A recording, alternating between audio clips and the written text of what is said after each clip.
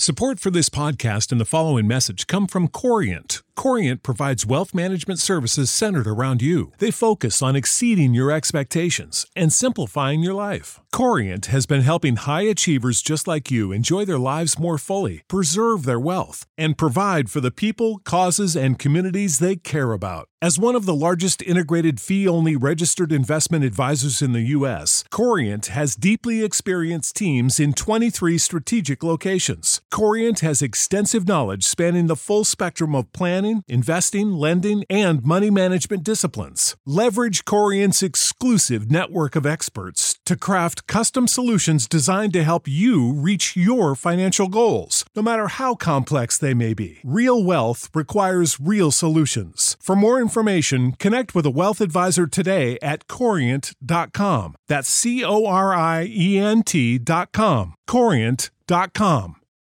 Without the ones like you, who work tirelessly to keep things running, everything would suddenly stop. Hospitals, factories, schools, and power plants, they all depend on you. No matter the weather, emergency, or time of day, you're the ones who get it done. At Grainger, we're here for you with professional-grade industrial supplies. Count on real-time product availability and fast delivery. Call, click Grainger.com, or just stop by. Grainger, for the ones who get it done.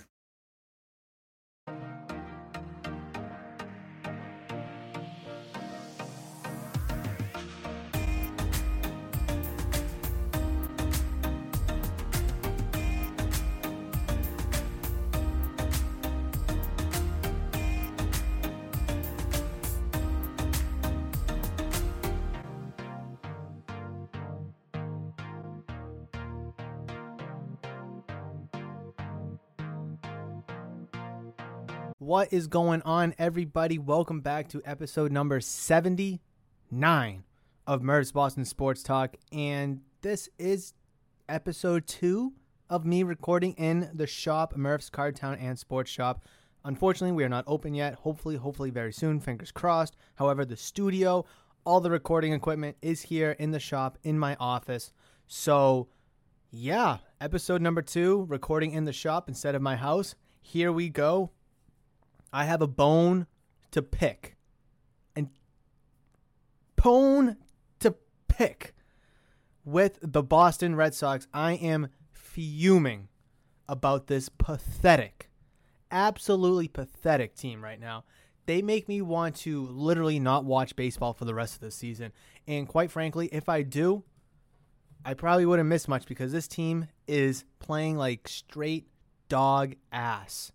And before I go on a mega rant about them, which I won't do just yet.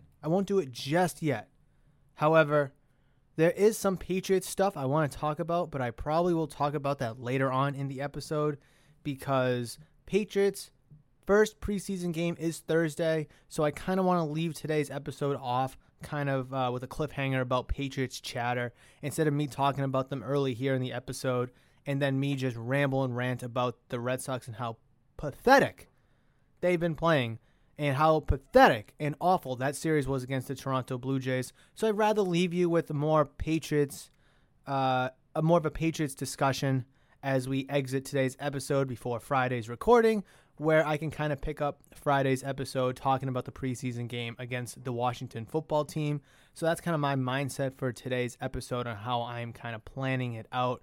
So today, it's going to be Red Sox. It's going to be Patriots. Buckle in, because when we talk about the Patriots, it's a very exciting time. Preseason game number 1 is right on the horizon. Yes, I know it's preseason games and they don't really count, but in a way they do. I will talk about that. Excuse me, I just had dinner. Later on. I know, it's probably disgusting. I'm sorry. But first, I got to ask, how was your weekend? Hopefully you had a fantastic weekend. We're able to enjoy the beautiful weather. And if I got to be honest, the weather was a little scary this weekend. Not because there was, any rain or cold or snow or whatever. Well, I hope no snow, right? But because it felt like fall. It felt a little too much like fall for my taste. Now, I know there's a lot of basic bitches out there that really love pumpkin spice and, the fall weather, flannels and leggings and all that good stuff, which, like what you like, I don't care. But come fall, and as this, as the leaves start to turn and they start to fall from the trees, and you see those pumpkins out there, the jack-o'-lanterns and all that good stuff, we all know that you're going to miss your margarita and tanning on the beach. We all know it. So calm the fuck down in terms of getting excited for fall season. Because listen, I love the fall too. Technically, my birthday's in the fall, being in December. But I love summer. It's my favorite time of the year, my favorite set of months. I'm not ready to leave. This summer's been really iffy and whatever. So let's enjoy the rest of summer for as long as we can before, those that, got to go back to school, before football season really starts. Basketball and hockey is on the horizon in a handful of weeks now. So cool it with the pumpkin spice. Drink your margarita still and tan before you bitch and complain about that it's too late. Anyways, like I said, hopefully you had a great weekend. Gonna talk about Red Sox, Patriots, and hopefully after that, you'll be able to have a fantastic week. And Thursday's preseason game number 1 for the Patriots. I'm so excited to talk about live Patriot action, honestly, for the first time on this podcast, because if you remember, I didn't start this podcast until January, like mid-January, and obviously the Patriots weren't playing in mid-January because they were fucking 7-9, and they sucked, and they proceeded to bring back that quarterback. Anyways, I'm not going to talk about that right now. I will talk about the Red Sox and how trash they played over this weekend against the Toronto Blue Jays in Toronto, north of the border, and not at the AAA Stadium in Buffalo. I do remember sitting here, and I'm pretty sure you remember me sitting here as well, that the Red Sox could not afford to lose this series. After getting swept by the Rays the weekend prior, after losing 2 of 3 to the abysmal, who up and coming, I'll give them respect. They've been in the tank for a few years now, but they're starting to get some young players and play nice. But still, they're really nowhere to be close to being taken serious, the Detroit Tigers. And then you come up on the Toronto Blue Jays. Long road stand, I understand. You Tampa, Detroit, and now Toronto. But come on. This series was crucial. 4 games against the Toronto Blue Jays. And you lose 3 of 4? You were lucky to split the doubleheader. I'll tell you that. You won 2-1. You were lucky to split that doubleheader.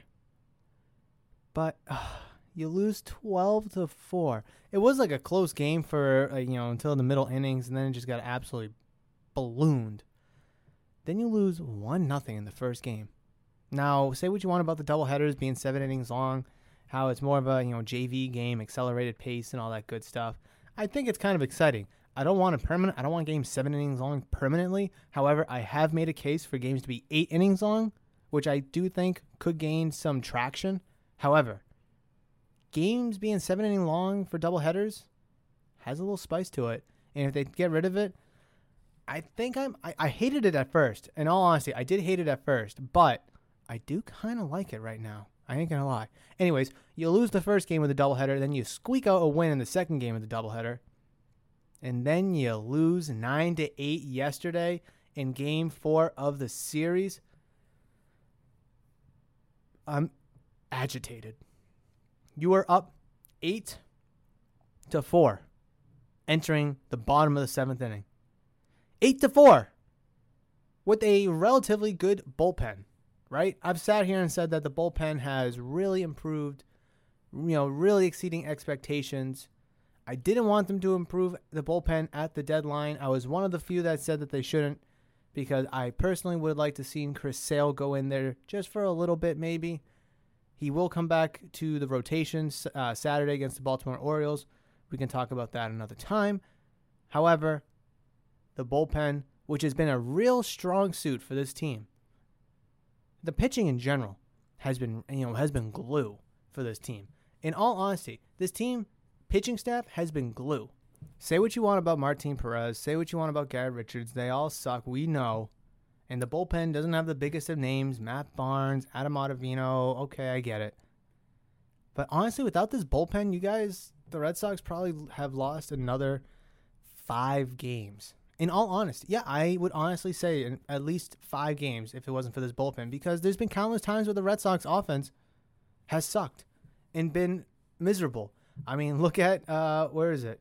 Look at the 2-1 victory. Pitching staff gets you that 2-1 victory, not your offense scoring 2 runs. And on the other side of the coin, you got to say, oh, the pitching staff has given up 8 runs to Detroit, 12 runs against the Blue Jays. 9 runs against the Blue Jays yesterday. Okay, I will give you that one. I'm not going to win every argument. However, you could also argue that the Red Sox 1-0 loss to the Blue Jays in the first game of the doubleheader on Saturday is a loss due to the lack of offense, because giving up 1 run for a whole pitching staff, though it's 7 games, is still pretty good. Like, I've sat here before earlier in the season, I've said, if you can give up 2, 3, maybe 4 runs every once in a while, you'll win a lot of games, especially with this offense in this lineup. And if you can give up 2, 3, maybe 4 runs, with this pitching staff, I'll take that. Because at the beginning of the season, we had low expectations for this pitching staff. Over-unders for Eovaldi and Eduardo Rodriguez was 9 wins. And at the beginning of the season, I had to hit those overs, because if you wanted to be successful, you would have needed them to win at least 9 ball games each, especially since you didn't have Chris Sale coming back. You really didn't know what you were going to get out of Martin Perez and Garrett Richards, which obviously isn't much. Tanner Houck, was ready, wasn't really ready, so there's that. Oh, man, the Red Sox, though. Oh, my God. They were up 8-4, the bottom of the 7th inning. 8-4. You know what really pisses me off? What really pisses me off is that the decision makers over for the Boston Red Sox, I don't know if it was Alex Cora that filled out the lineup card, true to himself, or if it was the nerds in his ears, probably the nerds, right? That it almost felt like Sunday was a getaway game for them in terms of their starting lineup. I mean, you have Hunter Renfroe hitting 2nd. You have Kevin Plawecki hitting 6th, who's in his respect, he has been, playing nicely as of late. But still, Kevin Plawecki hitting 6th, come on. Bobby Dahlbeck hitting 7th. Jonathan Araruz 8th, and Duran 9th. Now, that lineup, it is what it is. But having Marwin Gonzalez pinch hit for Bobby Dahlbeck, I don't know what inning it was. It was in the 9th inning. Marwin Gonzalez pinched hit for Bobby Dahlbeck. Now, Dahlbeck yesterday was 2 for 4 going into that potential at-bat with a strikeout. He's been struggling against righties. I get it. But Alex Cora, or whoever, the nerds, the decision makers, whatever, for the Red Sox, decided to pinch hit Marwin Gonzalez for him. Now, Marwin Gonzalez is a switch hitter, so he should be able to hit righties or lefties. And I know Bobby Dahlbeck has been kind of a disappointment this year, only hitting 218, 264 on base percentage, 391 slugging. I get it. Has not performed nearly as good as, MLB, the Red Sox, even us fans expected or wanted him to perform. But 2 for 4 is a pretty good day. It's a nice little day right there. Potentially kind of get the wheels back and turning. And you pull the rug right out of under him. Maybe a little shot to his confidence. He was feeling good, 2 for 4. Let me get on base here. Let me try to do something for my team. Nope, gets pinched hit. For a guy who's hitting 201, which is 17 points less than him. Granted, he has a 280 on base percentage, which is higher than Bobby Dahlbeck, but a 286 slugging percentage, which is way worse than Bobby Dahlbeck. 286 slugging percentage. That's not an average. That's a good average. That's a slugging percentage. That is pissful. And then, Christian Vasquez pinch hits for Jonathan Araruz, whatever. Duran goes 2 for 5 with 2 Ks. It is what it is, whatever. I just... And let's scroll down to the... Where's my mouse? There's my mouse. Let's scroll down to the pitching. Garrett Richards, 5 innings, 6 hits, 4 runs, 3 earned, 1 walk, 2 strikeouts, and a home run. Yuck. Yuck. We just demoted Martin Perez to the bullpen, and now Garrett Richards is still sucking. I don't know. With this team. Eduardo Rodriguez, Nathan Eovaldi, Nick Pivetta, Tanner Houck, and Chris Sale coming back. Can we please get Garrett Richards out of the rotation as well and not have a 6-man rotation, please? You have Tanner Houck, who's relatively a fresh arm. You don't want to wear and tear Chris Sale, so I understand him not being fresh and such. But there's nothing wrong with having Garrett Richards spot starting every once in a while. Just don't have him start. Period. I mean, I keep hitting my mic. I'm sorry. It's just I'm agitated. I am furiously agitated with this team. Double headers. Have Chris Sale pitch one and Garrett Richards pitch the next one, just so you don't have to wear and tear the rotation or whatever it may be. And then Sawamura gives up 2 earned, 2 walks. Couldn't get out of the inning. Matt Barnes gives up, 3-run home run, I think it was, in the bottom of the 8th inning. I don't know. It's just, they're in a terrible slump right now. They're 2-8 in their last 10 games. They've fallen to 4 games out of first place. Tampa Bay Rays are 8-2. New York Yankees 8-2. Toronto Blue Jays 8-2 in their last 10 games. You're 2-8. Yankees are only 6.5 games back from first place. Blue Jays only 7 games back. And if you care, the Orioles are 29 games back, but whatever. And it's gotten so bad for the Red Sox. They are now tied. Actually, they're not tied. Actually, if virtue of, loss column, the Oakland Athletics are the 1 seed in the wild card. Due to winning percentage and losses, the Oakland Athletics on a 4-game win streak and also are 8-2 in their last 10 games are the 1 seed for the wild card. And you Boston Red Sox are the 2. Yankees 2.5 games back from the wild card. Blue Jays 3 games back, and the Mariners 5.5 games back from the second wild card spot. How the mighty have fallen. Seriously, how the mighty have fallen. Like, every team that I've listed, with the exception of the Baltimore Orioles, went out and improved themselves. Yankees, Blue Jays, Rays, Athletics. Even the Mariners made a move. I don't know how serious that move was. I'd have to go look into it again. But even they made a move. Oh, but you brought in Kyle Schwarber, who's injured. And we are now officially 10 days past the trade deadline, 11 days past the trade deadline. I don't know. And if you want to look, 10 games since the deadline or, around the deadline, whatever, 2-8. This team that was overachieving for 3 months, that was very likable. People wanted to watch them. You got great performances from, a good chunk of, your starting pitchers. And you had some good starts and some great starts along with some bad starts, in between. And your lineup was performing very well. Very, very well. But now you look like a mediocre team on the brink of falling out of the playoff picture, missing October again. After missing in 2019, COVID short in 2020, which we all know you were packing your bags and trying to get a draft pick, which, got a nice one this year, Marcelo Meyer. And now this year,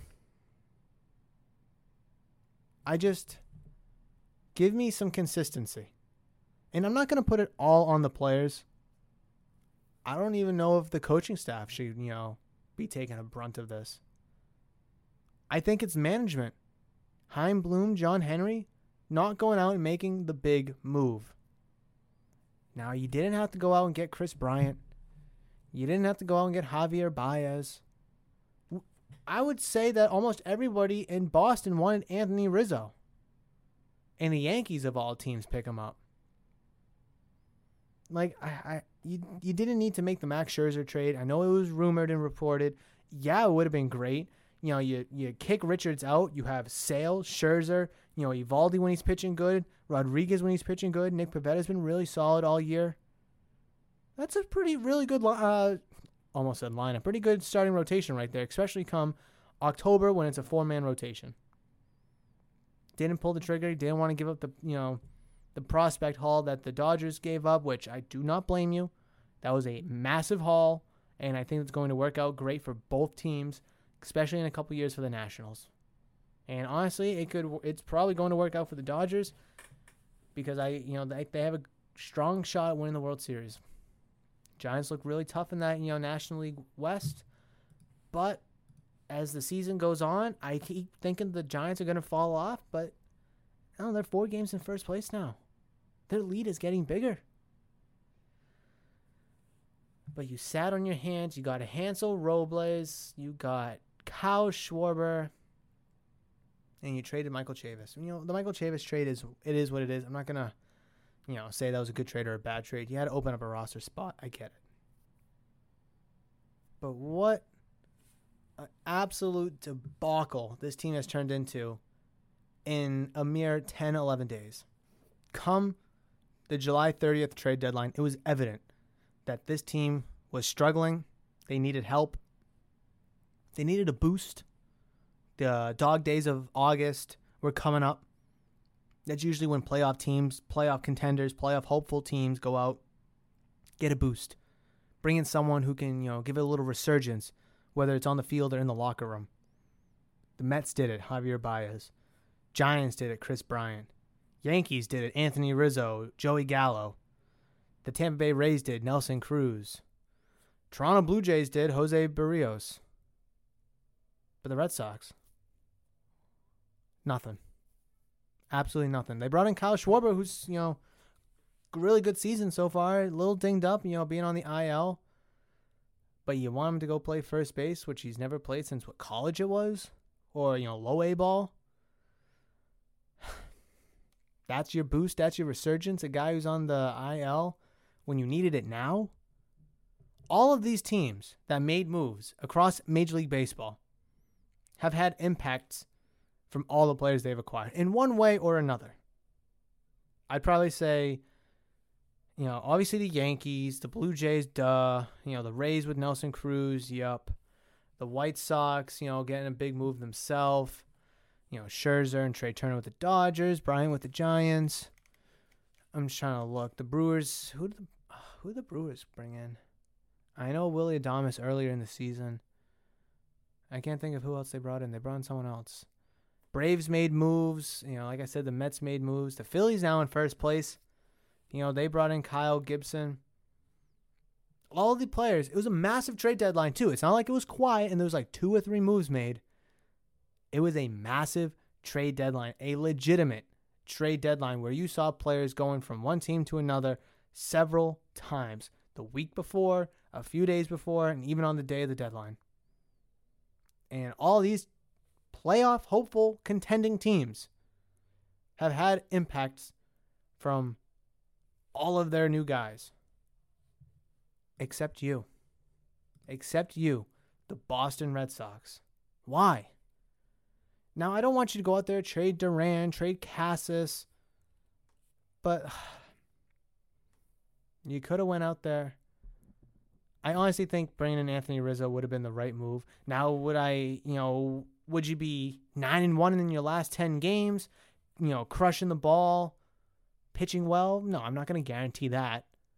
But you'd feel a little bit better. You'd feel good about that move. You'd feel a little bit better like, okay, we're in a slump. We got a bunch of good players with experience. Our defense significantly improved with Rizzo. Another lefty bat. Leadership in the locker room. You feel good about all that. But no, you don't get any of that. You get none of that. And it's biting the Red Sox in the ass. And I honestly think, Xander Bogaerts, Devers, JD Martinez, I don't think they're responding well to it. Your big 3 players, your best players in your lineup, you should be able to trust them day in and day out, but they go through slumps. Every pro player goes through slumps, no matter what sport it is. They're going to have a great 10 games. They're going to have a bad 15 games. It happens. That's why you bolster your team to brace for that and to prepare for that. The Red Sox, knock on wood, have been fortunate to not suffer any major injuries to their opening day roster. Their only major injury this entire year to their team has been Chris Sale recovering from Tommy John surgery, which he had last year. You've been fortunate. A lot of playoff teams, playoff hopeful, playoff contending teams suffer through injuries. Look at the Yankees. I feel like the Yankees, year in and year out, have like 40 guys make an appearance on the IL. And they're still competitive year in and year out. Whether, they're 6.5 games of first place, 9 games at, the worst time. I think they might have spent a little bit of time in first place at the beginning of the season. But no, they went out and made moves to better themselves, to give them a better chance to get a wild card spot or, in a perfect world, win the division. You didn't brace for that. What if, knock on wood, Xander Bogaerts or Rafael Devers rolls an ankle or, sprains a muscle, sprains a ligament. What are you going to do? You going to have Jonathan Arauz play shortstop every day? You going to bring up Tristan Cassis a little too early and have him play third base every day? No, you're porked. You're absolutely hosed. And I keep saying, Anthony Rizzo, but, he's just the perfect example in this situation. Put in any first baseman you acquire, any true first baseman you acquire at the trade deadline. But, in my scenario, I'm just going to say Anthony Rizzo. Have Anthony Rizzo at first base, you can have Bobby Dahlbeck play third base. His natural position. Bobby Dahlbeck, if those that don't know, he's a natural third baseman learning first base. He has been because Rafael Devers is over at the hot corner, hopefully for over a decade longer. And if anything happens to him, at least you have a nice security blanket where you can slide Bobby Dahlbeck over and have, Rizzo be your everyday first baseman instead of him and Dahlbeck splitting time.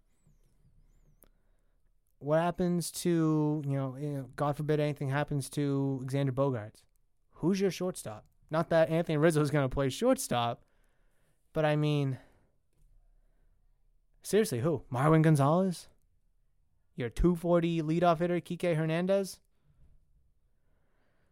Jonathan Arauz?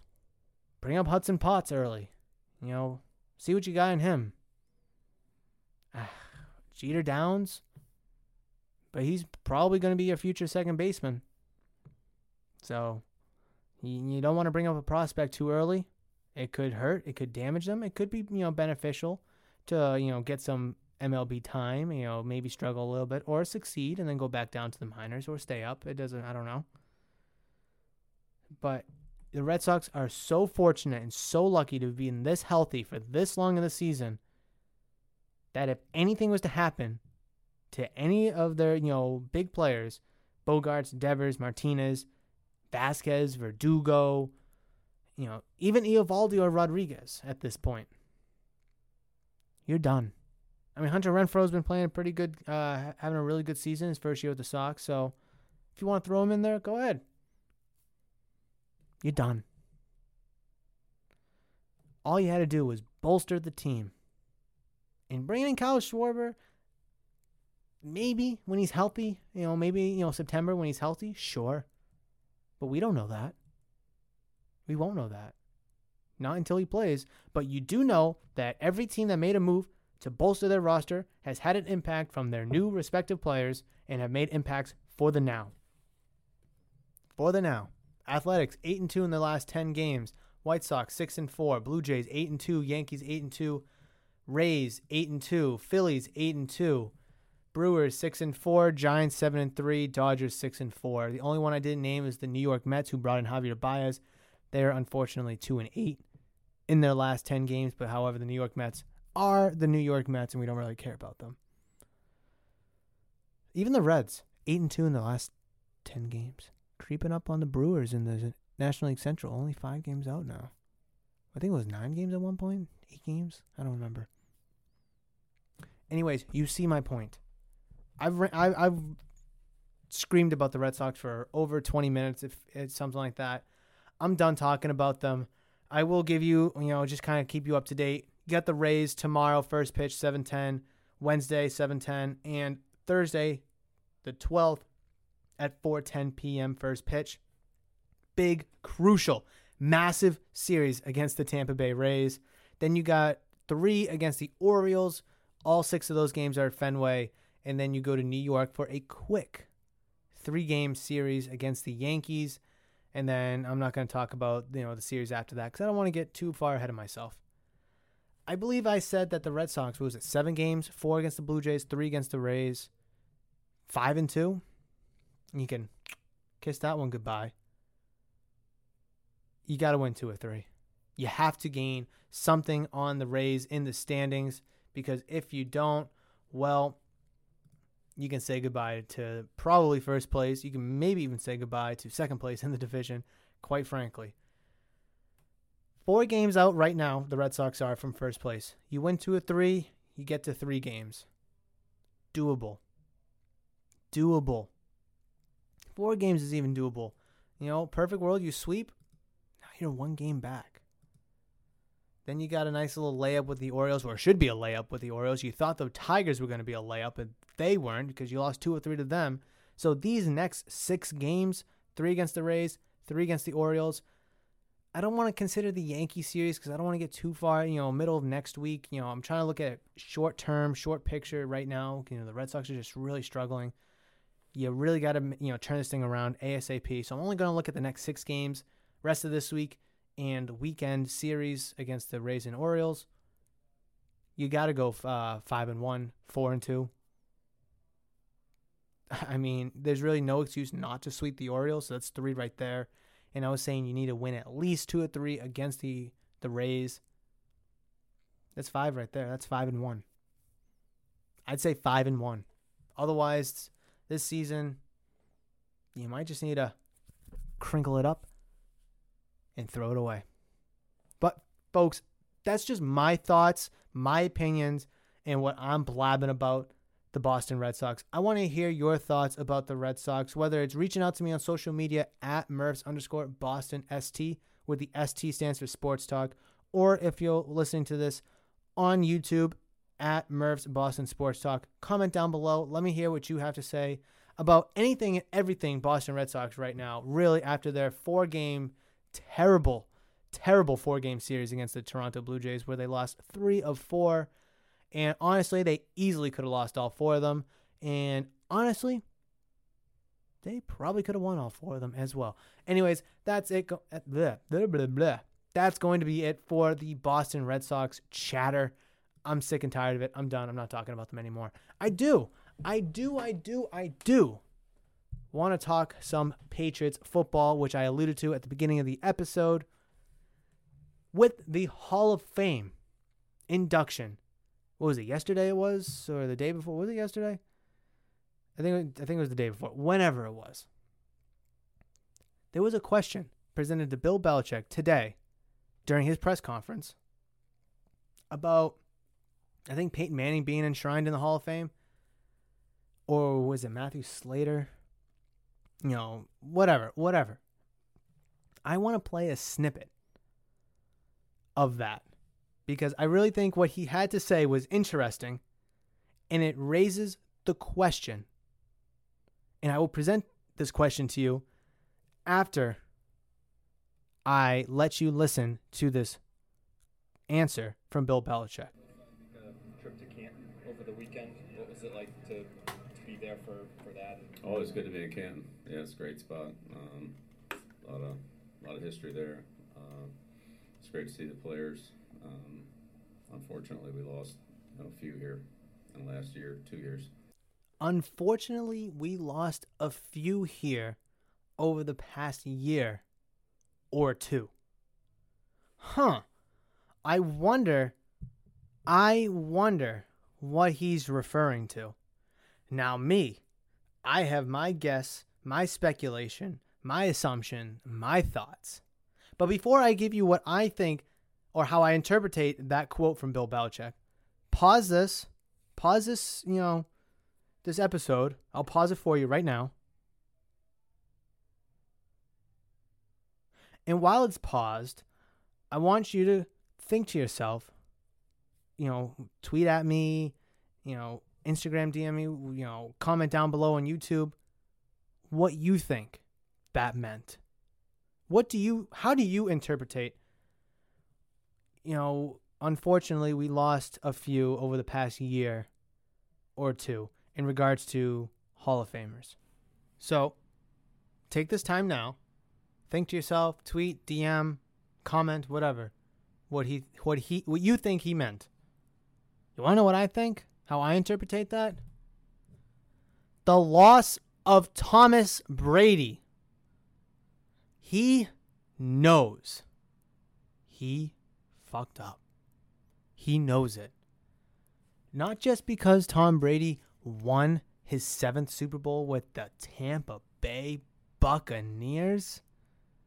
No. Because of the current quarterback situation he has now with Cam Newton. Yes, okay, hold on. First of all, losing Tom Brady and him having regular season success in a deep playoff run alone is probably enough, especially with the season that you had, is enough to really regret that decision. Then he goes on to win the Super Bowl in his home stadium, Raymond James Stadium down in Tampa. Plus, you went 7-9 with Cam Newton. Ugh.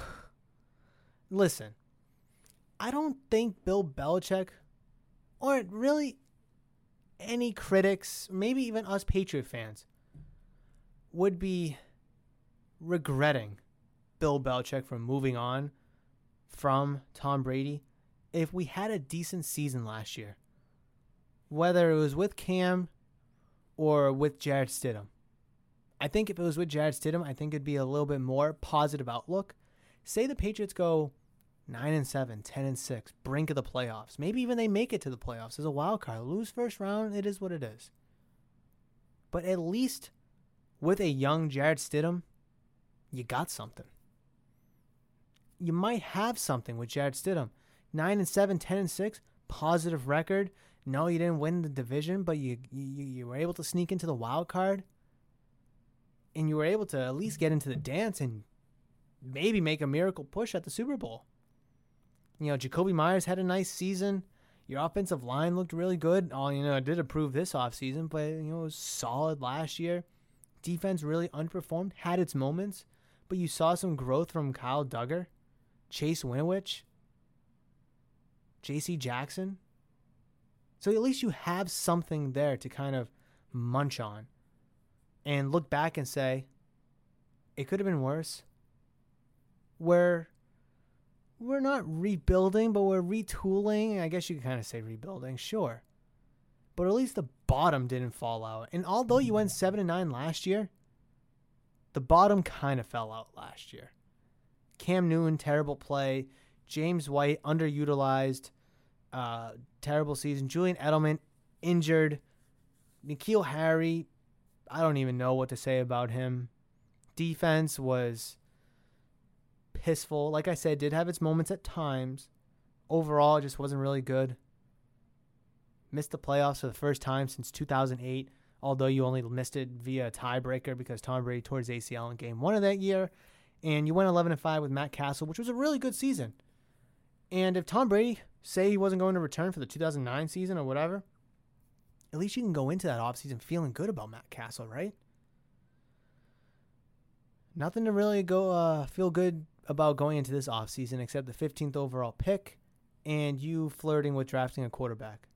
But hey, if you had Jarrett Stidham and he played well, then maybe you wouldn't even need to have wasted the 15th pick on Mac Jones. I don't want to say wasted, but used the 15th pick on Mac Jones. Could have used it on defensive help. Maybe move up and draft Devontae Smith or whatever to give you a wide receiver. It's just, with the season, how it went last year, there was really nothing good to look forward to. You watch the playoffs, you watch Brady win the Super Bowl, and then there's the off season. Yeah, you made a boatload of moves. And honestly, those moves probably would have happened regardless if you went 7-9, 8-8, 9-7, or even 10-6. last year. Probably would have happened because there was a lot of holes to fill, a lot of money to spend. And then you get a lot of buzz when you draft Mac Jones. A lot of buzz when you draft Mac Jones. And now it's Mac versus Cam. There's some buzz there, although he keeps shooting down that it's going to be Cam, which I don't know freaking why. Anyways, I'm digressing.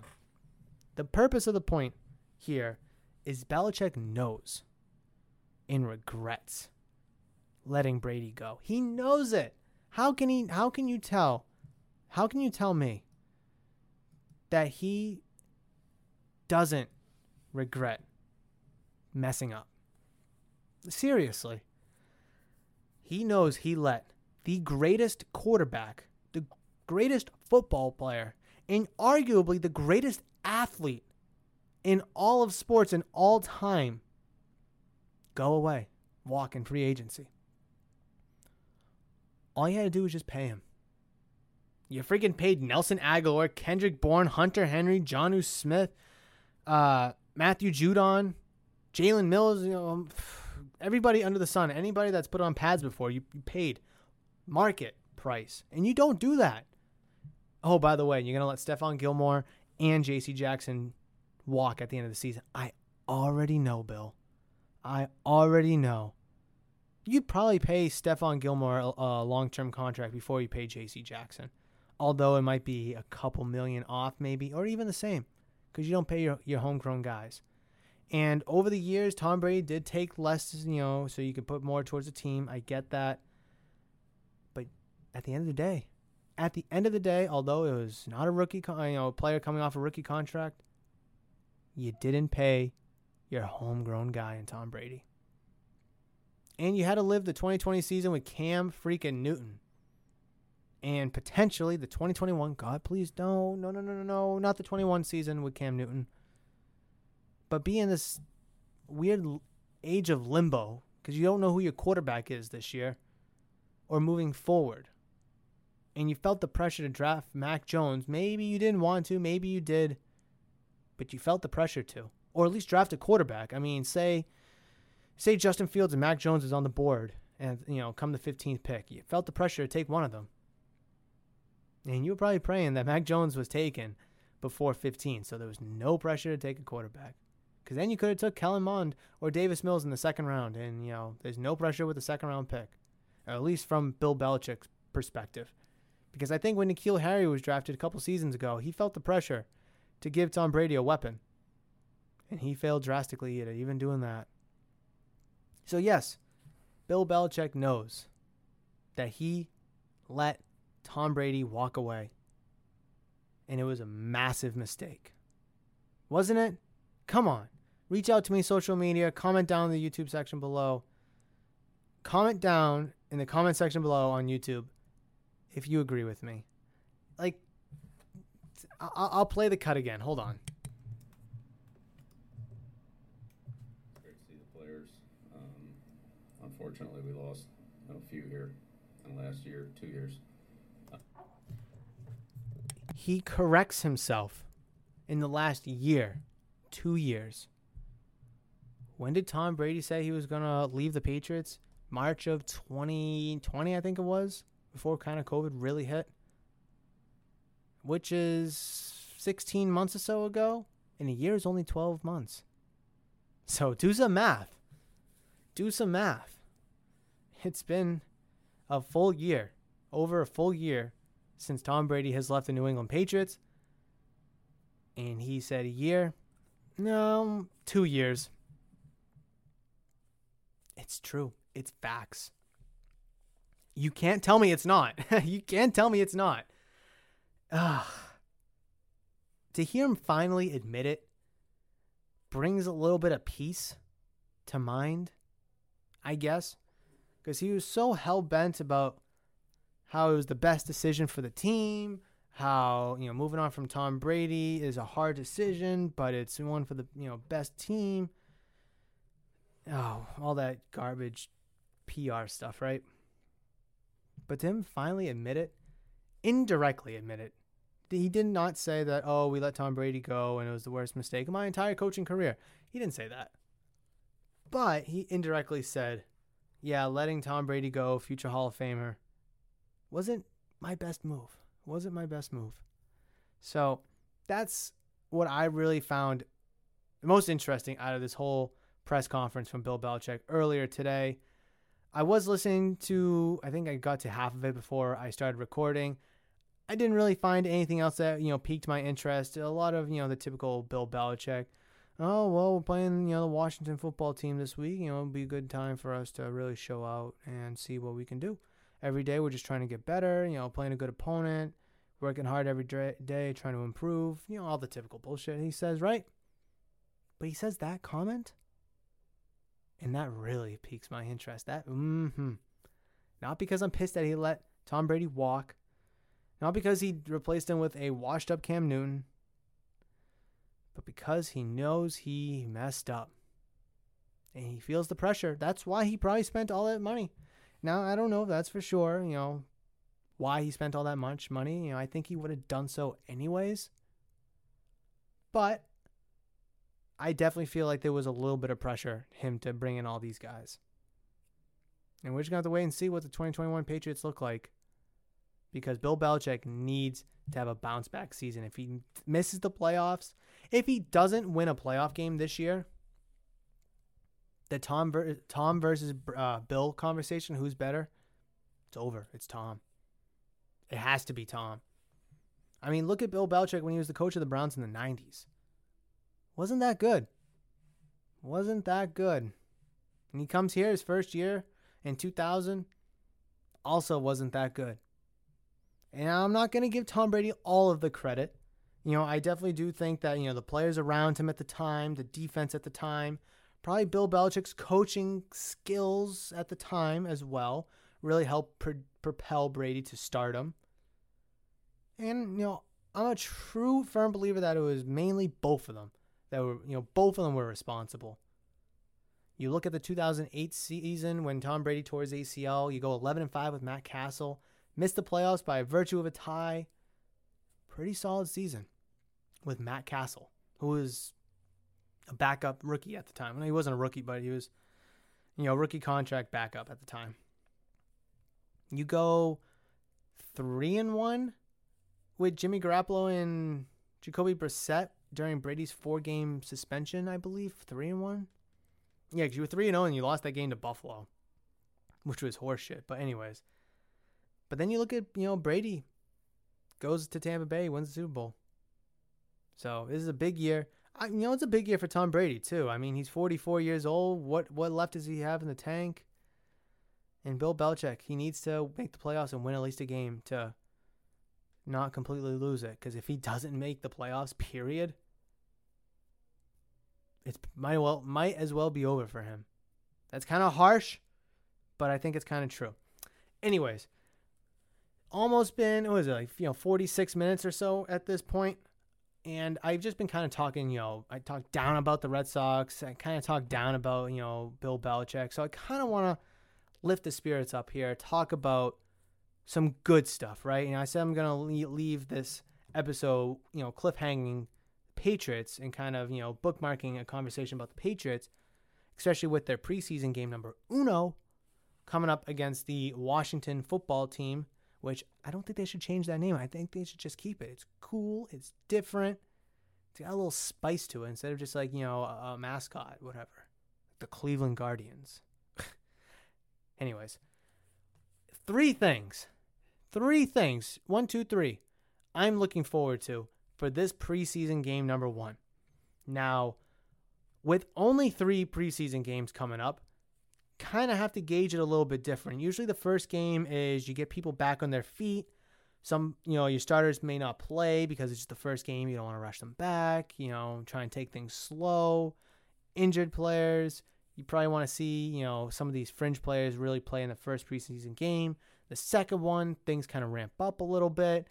Third preseason game is as close to a regular season game as you're going to get, where the starters play 2.5 quarters, maybe even 3 full quarters of the game. And then the fourth one is probably just a minor tune-up, maybe for players that miss some time in the preseason, maybe a week or two. Fringe players trying to find their role, make the roster. bunch of guys just so you can sit your starters and kind of have a bye week for them in between the preseason and the regular season. So with only 3 games for the preseason this year, it's going to be really interesting to see how that works. So I kind of feel like the mindset for the first preseason game in a 3-week or a 4-week format is going to be the same. Kind of just like, introduction, kind of get your feet under you. I think that's going to be the same. And I think week 2 is going to be more so like week 3 of the old format where your starters play a lot. And then the week 3 is going to be more so like the week 4 where you kind of give your starters a bye week, maybe have some final touches, maybe like a quarter or a quarter and a half for your starters. And then you sit them, kind of give them as much rest as you possibly can, kind of figure out the fringe players that are going to be on or off the roster, and just kind of go from there, really. So 3 things. 1, 2, 3 that I'm looking forward to from preseason game number 1. I want to see the offense. Now, I know that's kind of very broad, and you kind of have to leave it broad, right? Because you really don't know what to expect. You don't know who's going to play well or who's going to disappoint, what it's going to look like, Cam versus Mac. You just don't really know. So I want to see how the offense looks, how Nelson Aguilar or Kendrick Bourne, Jacoby Myers, how the offense looks. There's no Julian Edelman anymore. How the tight ends, I know Hunter Henry's going to miss some time because of an injury, but Jonnu Smith, how is the offense going to look? Is it going to be up-tempo? Is it going to be slowed down? Is it going to be run-heavy? Is it going to be pass-heavy? Play action? These are all things that I'm really looking forward to. And a lot of these things I don't know. I honestly don't know. Is it going to be different between Cam and Mac? Is it going to be different between the second string and the starters, if the starters even play? How about the third string guys? Is Gunnar Olszewski going to get some time at wide receiver, or is he just going to kind of be a return specialist? N'Keal Harry, what is he going to look like?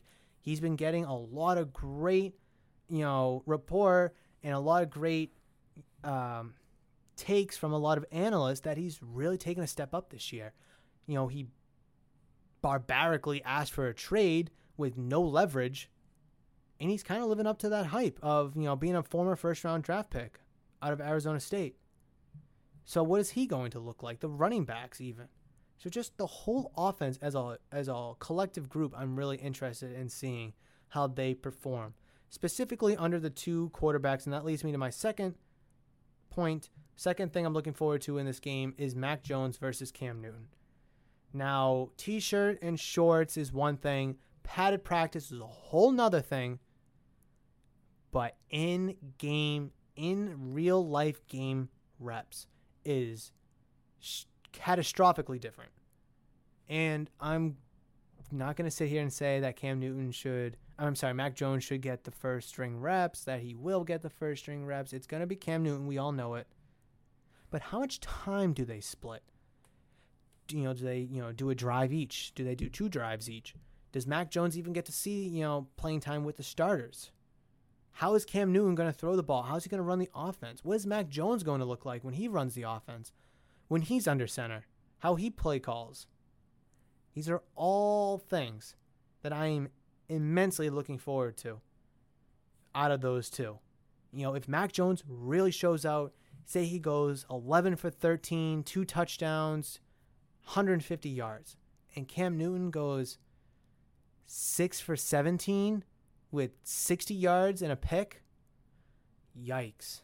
Now, if it was the other way around where Cam Newton shows out and Mac Jones flops, then you can only imagine, how Foxborough is going to take that and how New England's going to react to that. Not just Bill Belichick, who wants Cam, but everybody that wants Mac Jones. It's, the quarterback, for once there was no quarterback battle with Brady. There was really no quarterback battle with Drew Bledsoe. I couldn't even tell you the last time there was a true quarterback battle. Maybe before Drew Bledsoe? I don't even know.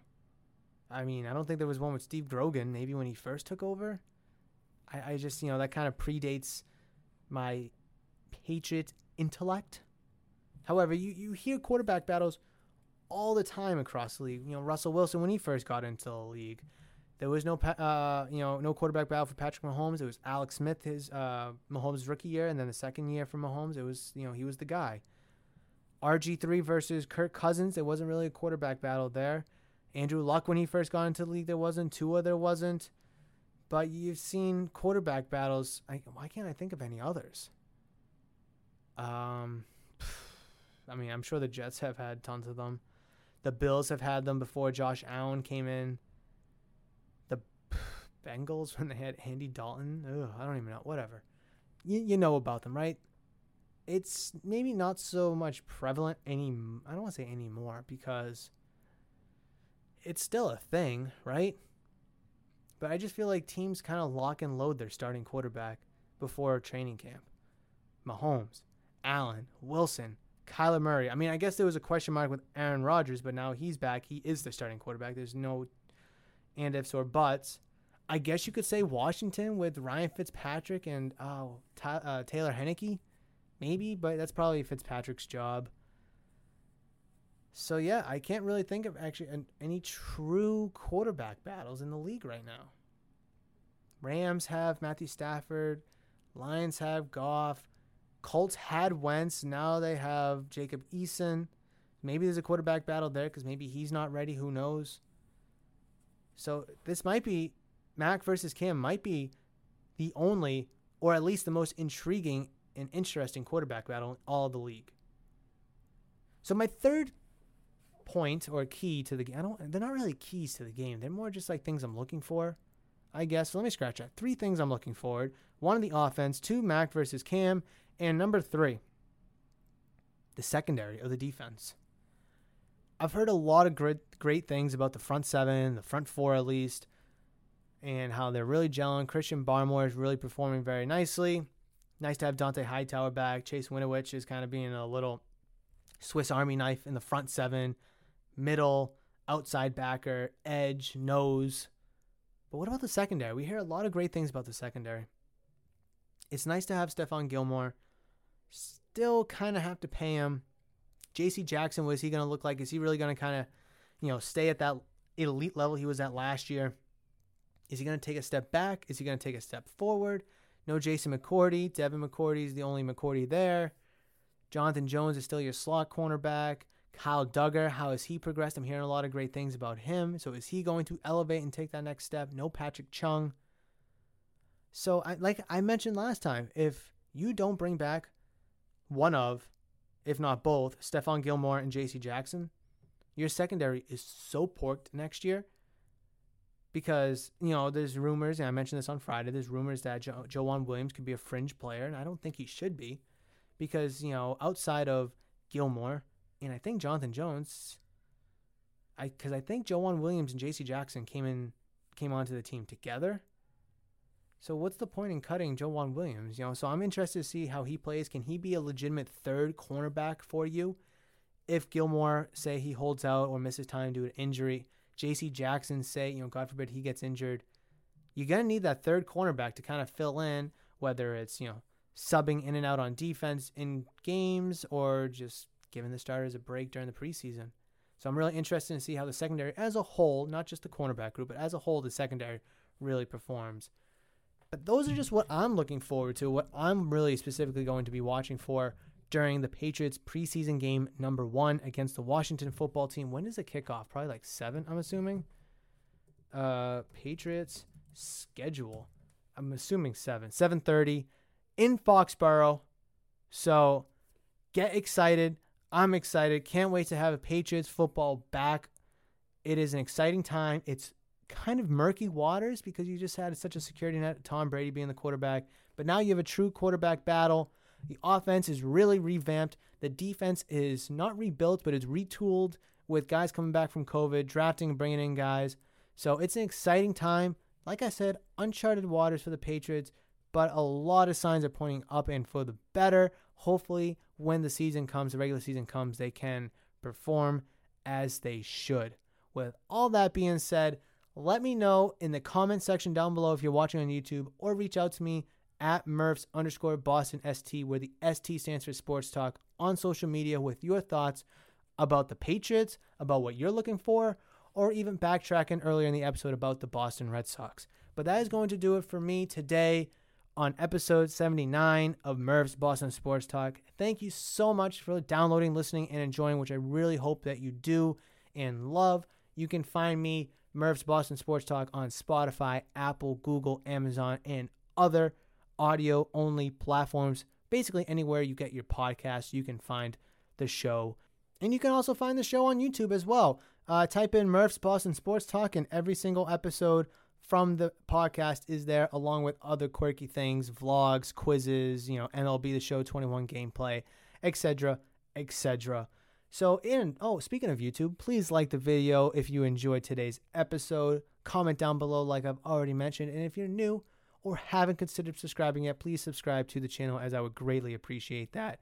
Folks, ladies, gentlemen, boys, girls, all over the world, whoever may be listening, thank you so much for downloading, listening, enjoying it. I will catch you for episode number 80, big 80 for Friday, when I break down the Patriots' first preseason game against the Washington football team. And also, we're going to be breaking down the Boston Red Sox and how they perform in their series against the Rays. And was it Tuesday, Wednesday, Thursday? So we'll be previewing their series against the Orioles as well. But folks, that's going to do it. Thank you so much. I will catch you in the next one. But between now and then, you know that I love you. You know that I will always see you.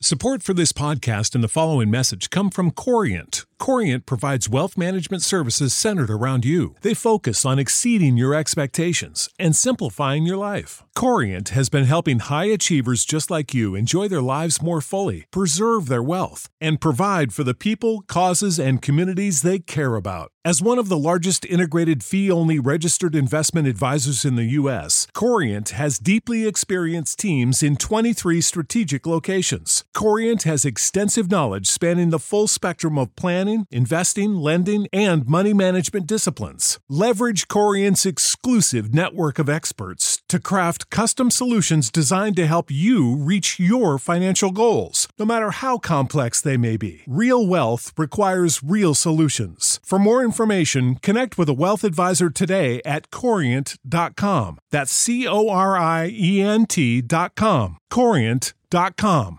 Sick of being upsold at gyms?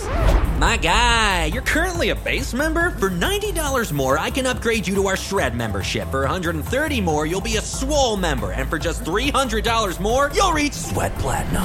At Planet Fitness, you'll get energy without the upsell. Never pushy, always free fitness training and equipment for every workout. It's fitness that fits your budget. Join Planet Fitness for just $1 down and $10 a month. Cancel anytime. Deal ends Friday, May 10th. See Home Club for details.